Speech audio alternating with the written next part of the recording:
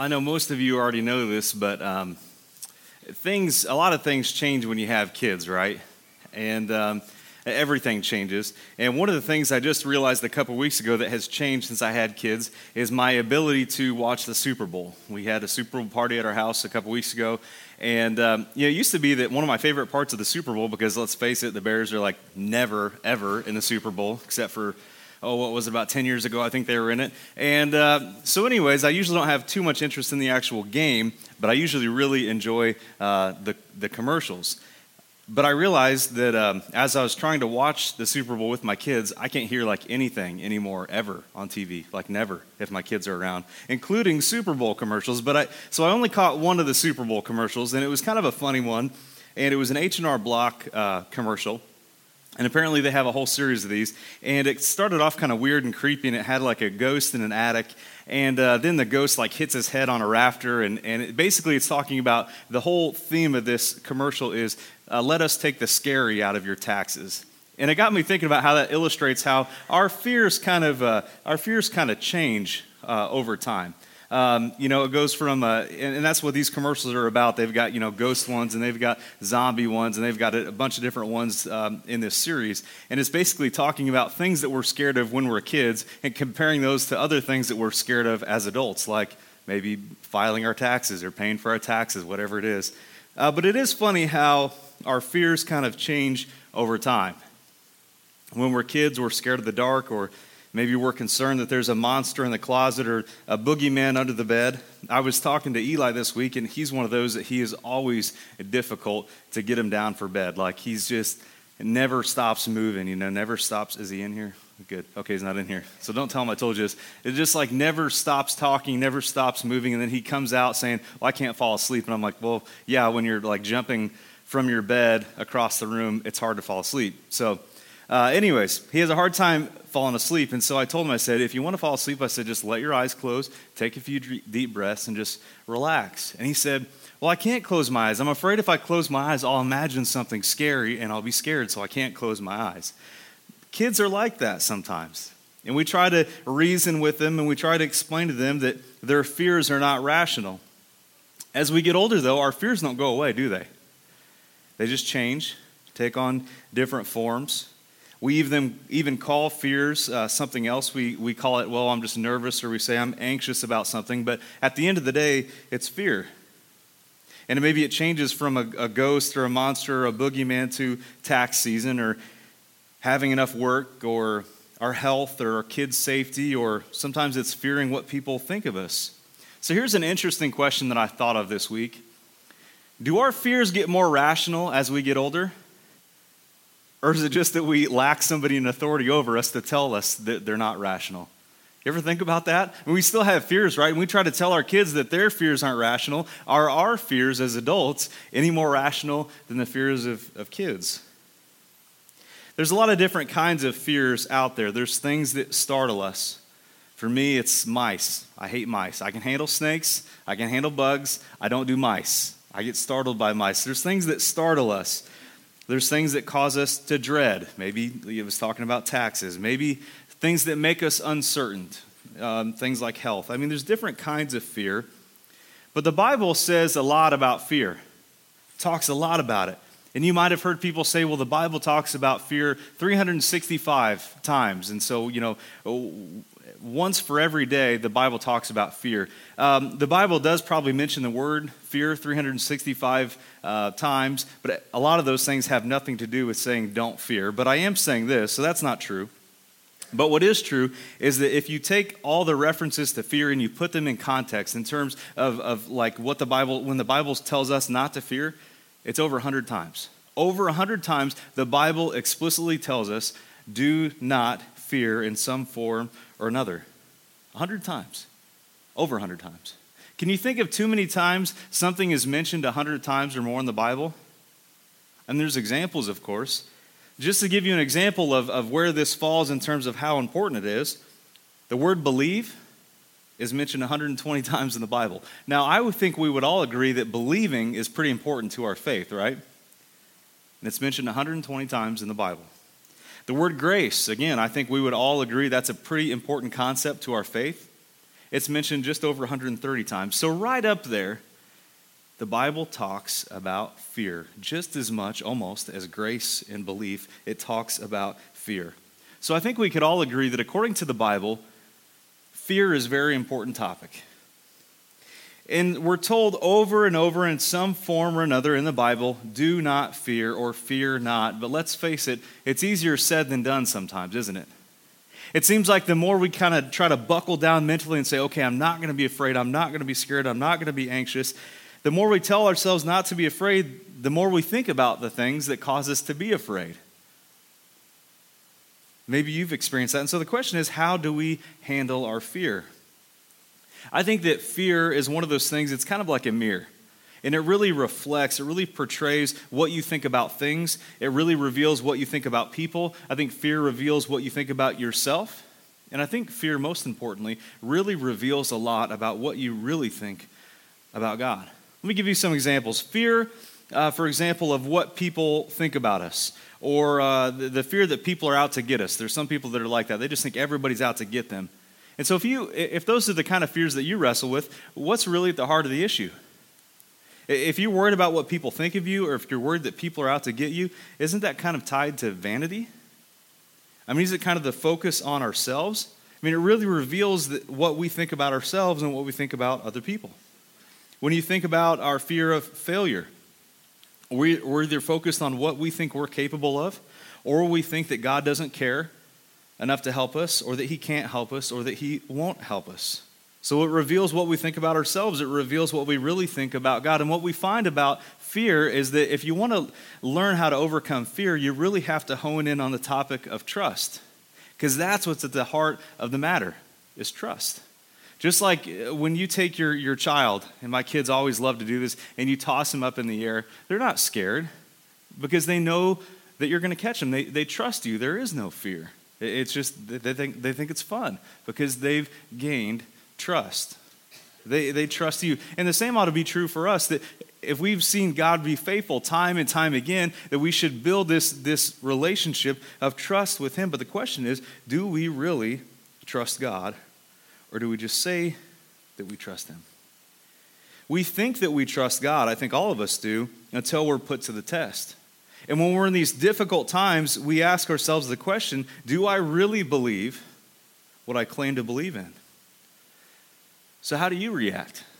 Or how have you reacted? When you come up against impossible circumstances, when you find yourself in a difficult place, how do you react? What do your actions say about what you believe? You can claim to believe something intellectually with your mouth all you want, but what do your actions, what does your heart say you really believe about God? And what He thinks about you? Do your actions reveal that you believe in Him at all? Do your actions reveal that you just think He's nothing more than a man, a carpenter's son? Or do your actions reveal that you believe that He's your Savior? How many of you in this room have faith in Jesus? I don't want you to answer that now. I want you to answer that in your mind. You don't have to answer it with your hand or anything. But how many of you claim to have faith in Jesus this morning? If you claim to have faith, you need to understand that real faith is always bigger than fear. Real faith, genuine faith, is always bigger than fear. We talked about difficult circumstances. Well, the disciples, they had one of these gut check moments that we often have. One of these moments that really asks the question, do you really trust me? Do you really believe me? It comes from Mark chapter 4 this morning. Mark chapter 4, verses 35 through 41. If you got your Bibles, go ahead and pull them out, or whatever you read your Bible on, your smartphone or tablet, whatever you got with you. If you didn't bring one today, there should be a Bible in the pew in front of you. And if all else fails, we have it up here on the screen. I like for you to have it in your own hands so you can kind of look at what we're talking about when it's not up there. But Mark chapter 4, we're going to start with verse 35 through 41. And this is what it says. On that day, when evening had come, he said to them, "Let us go across to the other side." And leaving the crowd, they took him with them in the boat, just as he was. And other boats were with him. And a great windstorm arose, and the waves were breaking into the boat, so that the boat was already filling. But he was in the stern, asleep on a cushion. And they woke him and said, "Teacher, do you not care that we are perishing?" And he awoke and rebuked the wind and said to the sea, "Peace, be still." The wind ceased, and there was great calm. He said to them, "Why are you so afraid? Have you still no faith?" And they were filled with great fear. And they said to one another, "Who is this, that even the wind and the sea obey him?" See, news about Jesus traveled far and it traveled fast. I mean, you've got healings and exorcisms. You've got a guy teaching like people had never heard before. They said, "This guy talks like a person that has authority." So huge crowds were following him. And so much so that Jesus had to be very intentional. If he wanted to ever have time by himself, even time to sleep, he had to get away very intentionally. I mean, he had to kind of escape sometimes, and this is one of the ways that he did it. He had to intentionally seek out solitude. He had to intentionally take time to explain the deeper meaning of the parables and stories to his disciples. He was intentional about it. And so this is one of those moments. He was teaching, it was getting dark, and so they got into the fishing boat, and they set across to the other side of the Sea of Galilee. And one of the things that maybe you already know this about the Sea of Galilee, but it sits lower than the rest of the land around it. It's at a lower elevation. And so because of that, and because it's a mountainous region, there's a lot of storms that just kind of pop up suddenly, and they're violent storms. The wind is strong, and I was watching videos on YouTube this week of what it's like to be in a boat during one of these storms on the Sea of Galilee. It happens a lot. Now, some of these disciples, not all of them, but some of them were fishermen. They were used to these storms. They had seen these storms. They spent a lot of time on the Sea of Galilee. And when I think of fishermen, I don't know about you, but I picture kind of a rough bunch. I remember it was probably a decade ago, and I don't even know if this show's still on, but Deadliest Catch was a show that was on. I didn't watch it very often, but I caught an episode or two. And those guys were rough, weren't they? And that's kind of what I picture when I think of these guys. I picture guys that were willing to work through the night. We know that they fished at night. I picture guys that were, their arms were strong from pulling and dropping nets, guys that weren't deterred by weather or fear or the stench of fish or anything like that. This is a rough bunch of guys. But as they're making their way across the sea, it says a great windstorm arose. I love what the NIV says, a furious squall. And the word that's used here is the same word that you could use for a whirlwind or a hurricane. I mean, we're talking about a storm that has incredible wind power. So much that the wind begins to form giant waves big enough to crash over the side of the boat and into the boat. This is something we'll kind of talk about later, but it's kind of an interesting thought when you think of it. A boat doesn't have any purpose unless there's water, right? That's the whole purpose of a boat. It goes into the water. It's constantly surrounded by water. It's only a problem when the water gets inside the boat. That's when it becomes an issue. We'll get to that later. But here, these waves are big enough that they're crashing into the boat, getting them wet, maybe almost washing them overboard. And here these calloused fishermen, it says that they're scared. There is something about this storm that is unlike any other storm. They are scared for their lives. So let's try to imagine what that must have been like. It's dark. The boat is being tossed. I don't know if you've ever been whitewater rafting, but there's rapids and you'll drop, several feet. The boat will. And so you imagine this boat, if there's waves big enough to crash into the boat, that it's got to be going up and down. I don't know how many feet, but you think probably at least like 10 feet it's going up and down in the water. Waves are crashing over the side of the boat, and the boat begins to fill, and it begins to sink. What a terrible feeling. There's a nautical phrase, all hands on deck. And if there's ever a time for all hands on deck, it was now. The disciples, they began frantically bailing water out of the boat, trying to keep enough out of the boat to stay afloat. They couldn't keep up. And compounding the problem, making it even worse, was the fact that they were a little short-handed. They were trying to bail water out of the boat, but yet one guy wasn't pulling his weight. His name was Jesus. Instead of bailing water, it says that Jesus was fast asleep. And I love this story because the story of Jesus is this beautiful collision between heaven and earth, between divinity and humanity. And we read here that Jesus, like all of us, was tired enough to sleep. And when we see Jesus in this light, it almost seems a little irresponsible, doesn't it? You understand where the disciples are coming from and why they're upset. In the book of Luke, the disciples call him master, which means commander. Well, the commander, the guy that should be in charge, is the one that is fast asleep. But we know Jesus, he's not being irresponsible, is he? He knows that he has nothing to fear. He knows that the Father has him, and there's nothing to be scared of. But they wake him up and they say, "Teacher, do you not care?" You ever ask that question? In the midst of your storm? God, do you even care? Do you even care that what I'm going through? I mean, why are you allowing this to happen? You ever ask that question? Jesus, teacher, do you even care? Do you not care that we are perishing? They thought they were dead. So I wonder, why did the disciples wake Jesus up? You ever thought about that? Seems obvious, right? Because we know how the story ends. You think that they woke him up expecting him to take care of the storm? I don't think they did. I think they just wanted Jesus to realize, hey, we're in misery. We think we're dying. We want you. Misery loves company, right? They were probably mad at the fact that Jesus was so oblivious to the fact that they were getting ready to die. Also, they wanted him to pull his own weight. Grab a bucket, help us bail some water. And they were just baffled that he was oblivious to what was happening.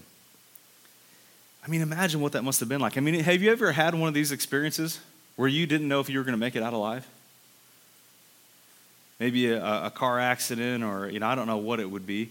But maybe you've had one of these experiences where you just thought, I don't know if I'm going to make it through this.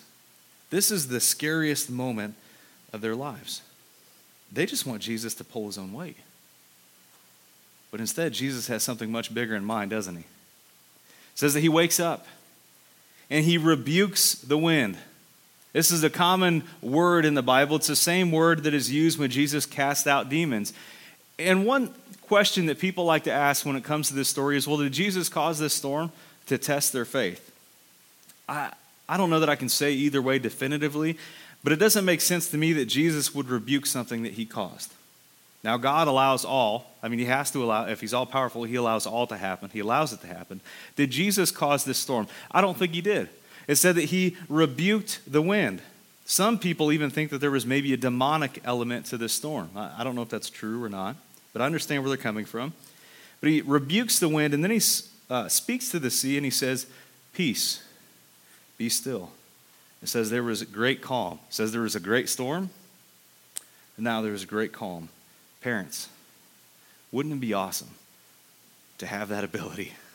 I mean, I say peace, be still to my kids all the time, like never works, ever. Jesus speaks to the wind, and he speaks to the sea, and it obeys. Now, if you've got your Bibles, this is why I like you to have your Bibles in front of you if you can. I want you to look back to the paragraph that precedes what we just read. Verses 30 through 34. We're not going to read it. I just want you to look at it. And if you glance through that or just read the heading, you know what it's talking about? Faith. Jesus just got done talking about faith. He talks about the faith of mustard seed. He says a mustard seed is like the smallest seed. But if you plant it, it's going to be the biggest plant in your garden, so much that it's called a tree. He says your faith is like that. It just takes a little bit, and it grows into something big and powerful. Jesus just got done talking about faith. I mean, the disciples, they've seen demons cast out. Sickness has been healed. They heard him teach like no one else. They saw Jesus stand up to powerful leaders. They saw Jesus have this personal kind of relationship with the Father like they had never seen before. And yet their faith crumpled under the pressure. Jesus even asked them, "Have you still?" I mean, after all this, after all you've seen. Remember, they've already had the miraculous catch of fish. People have been healed. Demons have been cast out. After all this, have you still no faith? Here's what gets me. Jesus kind of rebukes them for being afraid. He says, "Why are you afraid?" But then it says, after he speaks, it says, then they were filled with great fear. That's kind of strange, isn't it? Jesus tells them not to be afraid, and yet they seem to get more scared. I mean, the Bible tells us not to be afraid, but you need to understand that their fear changed.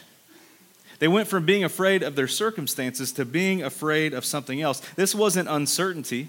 This wasn't the kind of fear that was panic. This wasn't anxiety.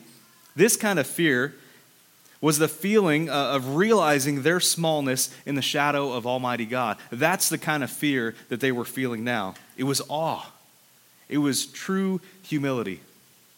John Piper, he says this in the book, The Pleasures of God. He says, at first there was this fear that this terrible storm and awful terrain might claim your life, but then you found refuge and gained the hope that you would be safe. But not everything in the feeling called fear vanished from your heart. Only the life-threatening part. There remained the trembling awe, the wonder, the feeling that you would never want to tangle with such a storm or be the adversary of such a power. The fear of God is what is left of the storm when you have a safe place to watch right in the middle of it. Oh, the thrill of being here in the center of the awful power of God, yet protected by God himself. They were filled with fear because they came face to face with who Jesus really was. And you see that in this passage. The question that they ask, they say, who is this man? Who is this man? What kind of man is this? You see, they realized that Jesus was not just the carpenter's son. He was not just a man. Now, this isn't the first time it's happened, is it? Remember Peter? What was his response after the miraculous catch of fish? He fell on his face before God and said, Jesus, get away from me. I can't even be in your presence. I can't even be in the same place as you. It wasn't the first time it happened. Proverbs talks about this kind of fear, and it's this strange tension here between the kinds of fear. Proverbs 14:26 says this, in the fear of the Lord one has strong confidence. You know, we don't think of fear and confidence in the same sentence, do we? We think that those are opposites. But it says here, in the fear of the Lord, one has strong confidence, and his children will have refuge. You see, it's not that we aren't supposed to fear. We say, well, the Bible says we're not supposed to fear. It's not that we're not supposed to fear. It's that all our fears ought to be subject to the fear of God first. That's what it means. All of our fears ought to be subject first to the fear of the Lord. The disciples, their fear reveals a lot about their faith or their lack of it. They probably thought they had faith. They had seen incredible things, but their fear revealed that they didn't think that Jesus was really God. Either he didn't care enough to save them, or he couldn't save them. And sometimes we sit back and we look at this and we think, how could they? I mean, come on. I mean, how could your faith not be stronger than that? I mean, but we need to understand they didn't have the whole picture like we do. They didn't know the whole story. We know the whole story, don't we? And yet we still have times where we can perfectly understand where the disciples are coming from. Times in our lives where we fear just like the disciples. So the question is, when you're fearful of things, when you have anxiety, when you're nervous about things, what does your fear reveal about you? These guys were wide awake. They couldn't sleep, and yet Jesus was fast asleep. So what keeps you up at night? What makes you toss and turn? What makes you nervous or scared? What fears do you face? What impossible situation are you up against? Maybe it's past regrets that you just cannot seem to overcome. Maybe it's the fear of dying, or maybe it's the fear of losing someone you love. Maybe it's the fear of failure to parent properly, the fear to provide for your family. It could be anything. And sometimes there's different, I just want to encourage you, anytime that you're scared, to try to ask yourself, what am I really afraid of? To trace it back and ask yourself, what is this really about? Maybe you think a little too much of yourself. Maybe it's the fact that you're putting your desires before God's. And in that case, you should be afraid. You should be very afraid, because you've made everything about you and your kingdom and what you think you ought to do, and you've put all that on your shoulders. And you start to get scared, wondering, am I really going to be able to do this? Am I going to make a mistake? You've put this on your own shoulders. You ought to be afraid. You ought to feel burdened, because you've taken that burden on yourself, because you said, I'm going to try it my way. You should be very afraid. Maybe your view of yourself is the opposite. Maybe it's too low. 1 Peter 5:6-7 says this, humble yourselves, therefore, under the mighty hand of God, so that at the proper time he may exalt you, casting all your anxieties on him, because he cares for you. Teacher, do you even care that we're getting ready to perish? It says right here, he cares for you. And Peter's the one that said it, ironically.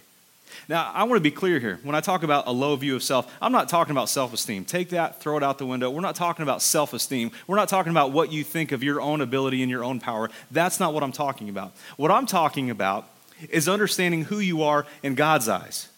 I don't care about self-esteem. I'm talking about what you think of yourself because of who God says you are. That's what I'm talking about. So this is about realizing that you are fearfully and wonderfully made, understanding that God knows you. He created you, he sees you, and he cares about you. But maybe your view of God is too low. Maybe you think that he either can't or that he won't help you. And it feels like that sometimes when we're in the midst of a storm, doesn't it? Sometimes we feel like it. We just don't even think that God's going to help us. Jesus, it says here, he didn't make the storm. And sometimes we're tempted to think, Jesus, why are you doing this to me? God, why are you doing this to me? Jesus didn't make the storm, I don't think. He rebuked it. He calmed it. And so when you're in these times where you're up against these big storms, these big challenges in your life, the one thing I try to tell myself when I'm coming up against something that's difficult is, the bigger the storm, the bigger the rescue, the more dramatic the rescue. And I've seen it happen time and time again. So the bigger the storm you're facing, the bigger the deliverance. So the question is, regardless of whether your view of yourself is too high or too low, or whether your view of God is too low, the question is practically, how do we deal with fear then? My encouragement to you is don't try to deal with fear. Don't focus on fear. Don't say, okay, I'm not going to be afraid. I'm not going to be anxious, because that's not going to work. Don't look at the fear. Don't look at the circumstances. Instead, focus on fearing God. That's how we deal with fear. What does that look like practically speaking? Philippians chapter 4, 4-8, I think gives us a good picture. Practical advice on what we ought to do with fear. Doesn't even talk about fear. Oh, yes, it does. It talks about being anxious. That's the same thing. But here's what it says. Philippians chapter 4, verses 4-8. It says, rejoice in the Lord always. Again, I will say rejoice. Yeah. Okay. Easier said than done, right? Rejoice always. Well, we'll get to that. It says, let your reasonableness be known to everyone. The Lord is at hand. Here we go. Do not be anxious about anything, but in everything, by prayer and supplication with thanksgiving, let your requests be made known to God, and the peace of God, which surpasses all understanding, will guard your hearts and your minds in Christ Jesus. Finally, brothers, whatever is true, whatever is honorable, whatever is just, whatever is true, whatever is honorable, whatever is just, whatever is pure, whatever is lovely, whatever is commendable, if there is any excellence, if there's anything worthy of praise, think about these things. Now, I got to admit, this is actually pretty fresh for me. I needed to hear this. I'm not a worrier, and I've never dealt with anxiety up until like last week. I came up against a situation of my own doing, and it had me stressed out like I've never been stressed out before. And immediately I called some of my friends and I said, I need you to pray for me because I've got this situation and I don't know what I'm going to do about it. And I've never felt anxiety, and I understand now what anxiety feels like. I mean, and it's terrible. I'm sorry for those of you who experience that on a regular basis. I can't imagine. But you know what? I knew that God didn't want me to fear. I knew that I shouldn't be afraid. And I had my friends pray for me, and I prayed. And every time I was worried, I just thanked God for who he is and what he was about to do. That's what I tried to do every single time. Every time I was afraid, just say, thank you, God, for what I have and who you are. And I thank you for what you're about to do. And I kept trying every time I was afraid to get to the root of my fear and figure out, what am I really afraid of? What am I really afraid of? What do I really think is going to happen? For me, it boiled down to a fear of not being able to provide, a fear of failure. That's what it really boiled down to. But then I read this passage and it says, rejoice always. It says, don't be anxious. But how do we do that? Well, he tells us how to do it, and we skip over this. Sometimes we read, oh, don't be anxious about anything. We stop there. And then we skip down to where it says, and the peace of God will what does it say? You'll experience a peace of God that passes all understanding. We kind of skip what it says in between. It says instead of worrying, instead of being anxious, it says pray. It says with thanksgiving, make your request known to God. It tells you exactly how to overcome anxiety. To pray. It seems like, again, easier said than done. But it tells us how to pray. When you pray, it says to pray with thanksgiving. You see, prayer alters not God, it alters your perspective. It alters what you think. And as you pray with thankfulness and you thank God for who he is and what he's already done, you're reminded that you can have confidence to face anything. Not because of your own power, but because of God's power working through you. And then it goes on, it says, he will give you peace that passes all understanding, and he'll guard you. As you pray with thanksgiving, you realize how faithful God is, and you know, and you have confidence that he will continue to do that. There's no doubt that storms are going to come your way. Going back to the whole boat thing, a boat is meant to be in water, right? surrounded by water. The only problem is when water gets inside, and the same is true of you. In our lives, we are surrounded constantly by trouble and by difficult circumstances, and that doesn't have to be a problem. The only problem is when you let it get inside. The only problem is when you will let it affect your view of God and how you see things, and pretty soon your faith, your ship, your life begins to sink. Don't let it get inside. Realize that you can have confidence when we rely on God and Jesus, not on our own strength, but when you put your hope and your trust in God, you can have confidence that you can weather the storm. He doesn't promise that storms aren't going to come. Jesus let the storm come, but he calmed the storm. And if he did that for the disciples, if he could speak to the wind and the sea, he can sure overcome whatever obstacle you're going through. So if we fear God, there's no need to fear the storm. Real faith is always bigger than the fear. Let's pray. God, we thank you for this day you've given us today. We thank you for the chance to be together in this house. We thank you for your word. We thank you that it is the source of truth in a world where people say there is no source of absolute truth. We know the answer. Sometimes, Lord, we're not very good at looking for it. Sometimes we're not very good at seeing it, but we know, Lord, that you give us all the truth that we need. I pray, Lord, that we will be people of the word, that we will be people of prayer. We know, Lord, that there are storms that we come up against all the time. But we know that if we put our hope and our trust in you, it doesn't mean that things are always going to work out the way that we think they ought to go.